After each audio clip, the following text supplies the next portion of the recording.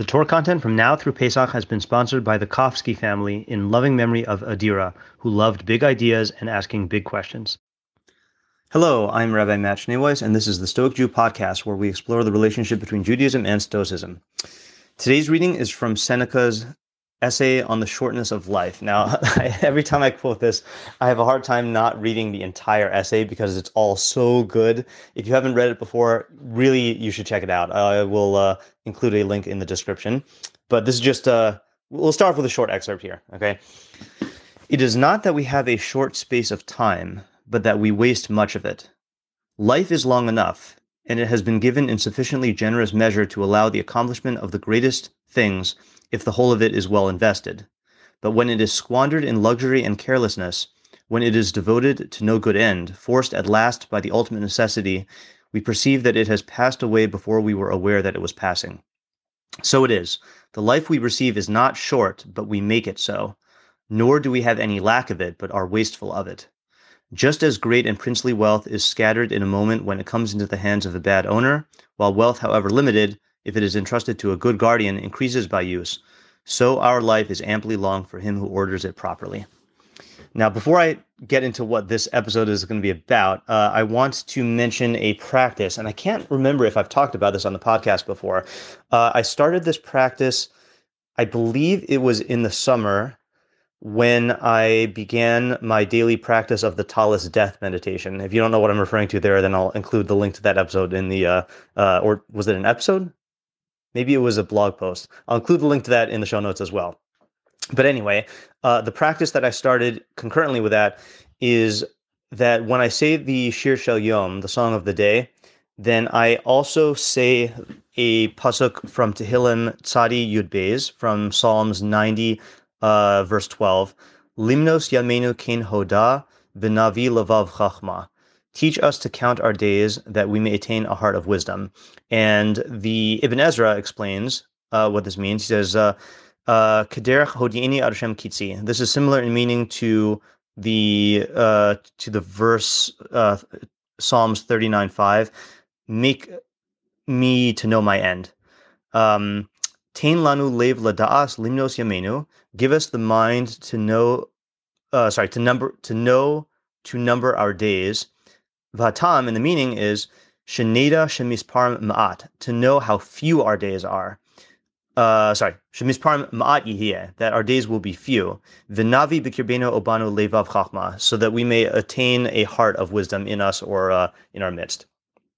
So in other words, teach us to count our days, meaning teach us to recognize how few they are, and that will prompt us to develop a certain type of wisdom. Now, I'm still not exactly sure what type of wisdom he's referring to. I think I would really need to learn the entire chapter in order to see it in context. But the reason why I started saying this is because I wanted to begin my day with an awareness that this is one day, and this will be the last day that I have of this exact.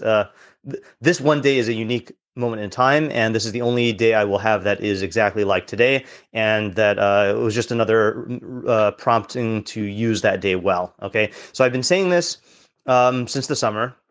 Some days it helps, some days it doesn't. Really, the Tallis meditation helps much more. But I made an impulse purchase a little while ago, okay, and I will include a link to this to the Amazon, an Amazon link to this in the show notes. I wish you could see this. I guess I'll include a link to the picture as well. So it is a poster that on the top of the poster says "Weeks of My Life." Okay, and if you can imagine, there are rows and columns. Okay, the columns number 52. Okay, those are the weeks of the year, and then the rows, the number of rows, counts from 1 all the way up to 88. And you could buy different lengths of the calendar. 88 seemed like a reasonable length, and it says 88 years. And at the very bottom of the calendar, it says 4,570 weeks total. Make it count. And there are all these checkboxes. Okay, and the idea is that as you complete a week of your life, you check it off. Okay, or you exit out, as I did. And that way you can kind of look at a glance at the weeks in your life that have passed by and that still may yet be. Obviously, we don't know when we're going to die. and basically be aware that it's finite, that everything is finite. And I think that that's really what kills us here. No pun intended, is that we don't realize that there are a finite number of weeks left, and therefore, well, okay, no one could say it better than Seneca. Let me just read another passage from Seneca's on the shortness of life. He says here that though all the brilliant intellects of the ages were to concentrate upon this one theme, never could they adequately express their wonder at this dense darkness of the human mind. Men do not suffer anyone to seize their estates, and they rush to stones and arms if there is even the slightest dispute about the limit of their lands, yet they allow others to trespass upon their life. Nay, they themselves even lead in those who will eventually possess it. No one is found who is willing to distribute his money, yet among how many does each of us distribute his life? In guarding their fortune, men are often close-fisted, yet when it comes to the matter of wasting time, in the case of the one thing in which it is right to be miserly, they show themselves most prodigal. That's actually not the excerpt I want to read. That's pretty good also, but here's the excerpt. You live as though, let me try this again. You live as if you were destined to live forever. No thought of your frailty ever enters your head. Of how much time has already gone by, you take no heed. You squander time as if you drew from a full and abundant supply, though all the while that day which you bestow on some person or thing is perhaps your last. You have all the fears of mortals and all the desires of immortals. You will hear many men saying, after my 50th year I shall retire into leisure. At my 60th year shall release me from public duties. And what guarantee, pray, have you that your life will last longer? Who will suffer your course to be just as you plan it? Are you not ashamed to reserve for yourself only the remnant of life, and to set apart for wisdom only that time which cannot be devoted to any business? How late it is to begin to live just when we must cease to live. What foolish forgetfulness of mortality to postpone wholesome plans to the 50th and 60th year, and to intend to begin life at a point to which few have attained. So, in other words, that's the whole thing, is that people live life as though they have an infinite supply of it, and really there are, if you live for 88 years, 4,576 weeks total, and you have to actually make it count. So I bought this chart, this poster, hoping that it would be yet another way to remind myself of mortality and my mortality and the fact that I have a limited amount of time, but also because this really represents a different kind of time management. I taught time management as a high school teacher, and that was really time management in terms of studying and scheduling and stuff like that. This is time management in life, of how am I using the weeks of my life? And I feel like, or I hope that if at the end of every week I have to check off that box that represents that week and say, okay, this is how I use the week, hopefully this will prompt me to reflect on the macro scale. How am I using the weeks of my life, and am I really using them in the way that I want to use them? But what I wanted to talk about in this episode, I want to talk about that also, but I wanted to actually just talk out the experience that I had. The chart is made so that you check one box at the end of each week. However, when you first buy the poster, you have to actually X out all the boxes to get you up to the present time, from year one, week one, all the way up to the present time. So I had to do that. So I sat down, I set aside some time on Sunday night, sat down and just started checking off boxes. Okay. So there's obviously a rhythm. I don't know, I didn't see the exact amount of time, but you're checking boxes, just checking, and it's kind of a mindless activity. So as you're checking, though, you're looking at, okay, year one, week 1, 2, 3, 4, 5, 6, 7, 8. Okay, then you finish that row and you get to year 2, 1, 2, 3, 4, 5, 6, 7, 8. Now, for the first many years, then it's really just an abstraction. Let's say like for the first 5 years of my life, I have I have memories from that time, but it's not like I can even place those memories on a timeline. Okay, but then once I got, I think, to the age of 6, which is when I started first grade, then I started becoming dimly aware of, okay, this was my year as a first grader. And as I'm checking off the boxes in year 6, I'm thinking about what it was like to be in first grade. And then when I get to year 7, thinking about second grade. So that's like for my childhood years. And then the interesting thing started happening when I got into my teenage years. I'd say like around 6th and 7th grade, when I did have a much clearer time awareness. Like I remember what was going on at the beginning of my 6th grade year, in the fall and in the winter and in the spring and then in the summer. and I'm starting to now, as I pass through, these columns are set up so that you have 52 weeks, but then they also split it up into months. I mean, they don't say the months here because you're not marking this off in terms of the calendar year. You're marking it off in terms of your own year. But since my birthday is January 10th, then it's very easy for me to look at the chart and think this column is January, this one's February, this one's March, etc. So as I get into seventh and eighth grade, then my awareness of what was going on in that particular month becomes much clearer. And not just because my memories are greater, but because really our journey to Judaism started when, or not started, but our journey to Orthodox Judaism really started when I was in seventh grade. And the timeline there is very clear to me because I've told the story of my conversion and our journey many times. And so as I get into year 13, and 14 and certainly 15, then I start to become very, very aware of each and every month that was passing. And so I'm checking off these boxes. And then when I get into 16 and 17 and 18, when I actually when we moved and when I converted and my last 2 years of high school, so then I have a very clear memory of these of those months. And then in year 19, when I went to yeshiva, and 19, 20, 21, 22, 23, 24, 25, those 7 years I was in yeshiva. And then once I get into the age 25, which is when I started teaching high school, I also have a very clear memory because now at that point, that was really when my life cycles really synced up to the academic year in terms of teaching and in terms of specific students. So then going through from 25 really up until the present time, like it was very easy as I was checking off each and every week. I don't remember from week to week, but as I'm checking off the weeks of each and every month, I am remembering what's going on. Now, this entire process took me a full half hour. Okay. And there were a couple of interruptions. So it's not like I was constantly checking off, but it was a uniquely meditative experience to be thinking about my entire life for a full 30 minutes, like on a quantitative week by week basis. I mean, I can't describe it to you. I mean, I would say, I forgot how much I paid for this. It was probably like 10 or 15 bucks. I'll have to check on Amazon.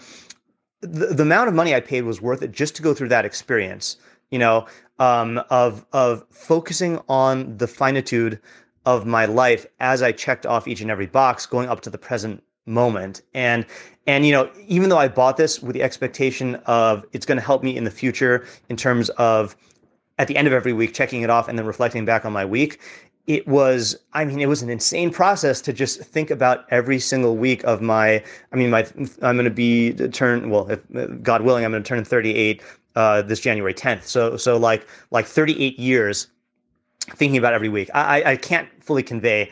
I know I made this episode in order to convey this. I can't convey to you what it's like to spend a full half an hour thinking about every single week of your life and thinking about how you grew. And it really does drive home this point of your of how our lives are made up of weeks. I mean, I know we say that intellectually, but experiencing it is a different thing. Especially when I'm going through in my head and reviewing the memories. My entire life flashed before my eyes, so to speak, in these in this 30 minutes. So I wanted to just share two more ideas. One is in that passage from Seneca that I read about how basically people are very they're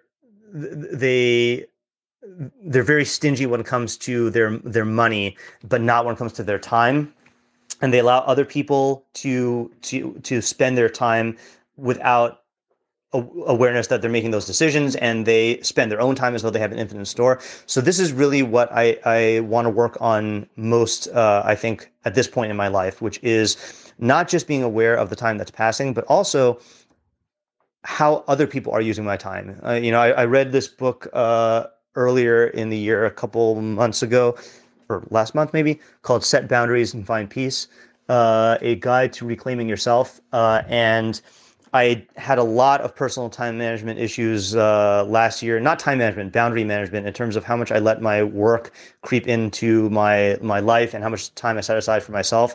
And I really want to be more cognizant of how I am squandering the time that I have for myself and how I'm allowing, making commitments to other people without really evaluating whether it's worth it or not. I've been really working on that, and I'm hoping that this is going to help me towards that end. Another thing that I want to be aware of is I just finished a couple weeks ago rereading Our Town by Thornton Wilder, the Pulitzer Prize winning play, and I encourage everyone to, at the very least, read the third act or watch the third act on YouTube. But the third act is this is a spoiler, but hopefully it's a spoiler that will lure you into watching it. Emily, the main character, dies, and the third act begins in the graveyard when she's dead, and she realizes she can go back and relive any moment she wants in her life, and she could really relive her whole life if she wants to. And so the other dead people in the graveyard try to convince her not to go back, and she doesn't listen to them. She goes back and is able to re-experience it, but knowing that she dies, and knowing that everyone dies. And so she's trying to relive it, but she's grappling with this recognition that of how precious and finite life is. And then finally she breaks down, and in the play it says, she yells, I can't go on. It goes so fast. We don't have time to look at one another. And then she breaks down sobbing. And then she says, I didn't realize. So all that was going on and we never noticed. Then she says her goodbyes, and then she looks towards the stage manager and asks, do any human beings ever realize life while they live it? Every minute? And the stage manager says no. And then he pauses, and then he says, the saints and poets, maybe, they do some. And then she goes back to her grave, and Mrs. Gibbs her mother-in-law asks her, were you happy? And Emily says, no, I should have listened to you. That's all human beings are, just blind people.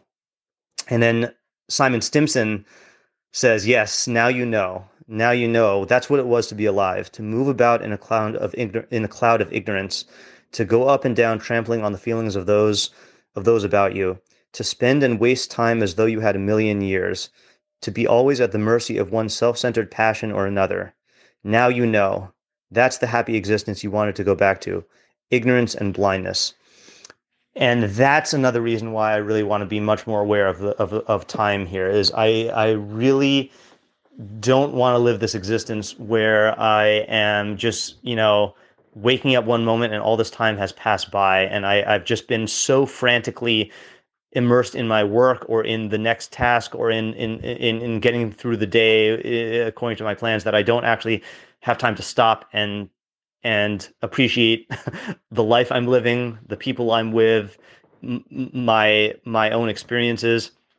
And I'm hoping that this is good, that this chart helps towards that end. And I'm not under any illusions that this is going to somehow make me really truly aware and present and magically make everything better. Obviously nothing does that, but the more tools I have in my arsenal, then the more the more measures there are for trying to get me to stop and pause and recognize the nature of my finite life. I've talked a lot in previous episodes about how the mitzvos are designed this way, and how you really walk past the mezuzah, and that's supposed to remind you of this, and you put on your talis, that reminds you of this, and you say bracha. All of these things are just reminders, and that's all we have, really. I mean, we have these reminders, and sometimes they work, sometimes they don't, but this is just one more reminder. And I do feel like this is within the spirit of Torah, of that pasuk of limnos yamenu kein hodav v'navi levav chachma. Teach us to count our days, and we will attain a heart of wisdom. And if I could use this tool to help towards that end, then I have a better chance of actually getting that heart of wisdom. That is it for today's episode. If you've gained from what you've learned here, please consider contributing to my Patreon at www.patreon.com/Rabbi Schneeweiss. Also, I'll remind you that there is I did make the purchase on Cyber Monday of the hard drive to store all of my shiurim. If you feel like contributing towards that end, in fact, I forgot if I said this yet, last episode.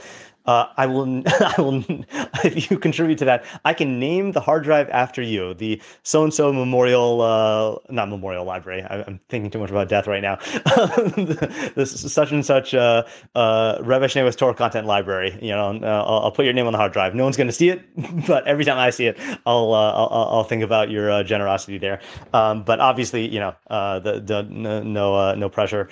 Alternatively, if you'd like to make a direct contribution to the Rabbi Schneeweiss Torah Content Fund, my Venmo is at Matt-Schneeweiss, and my Zelle and PayPal are mattschneeweiss@gmail.com. Even a small contribution goes a long way to covering the cost of my podcast and will provide me with the financial freedom to produce even more Torah content for you.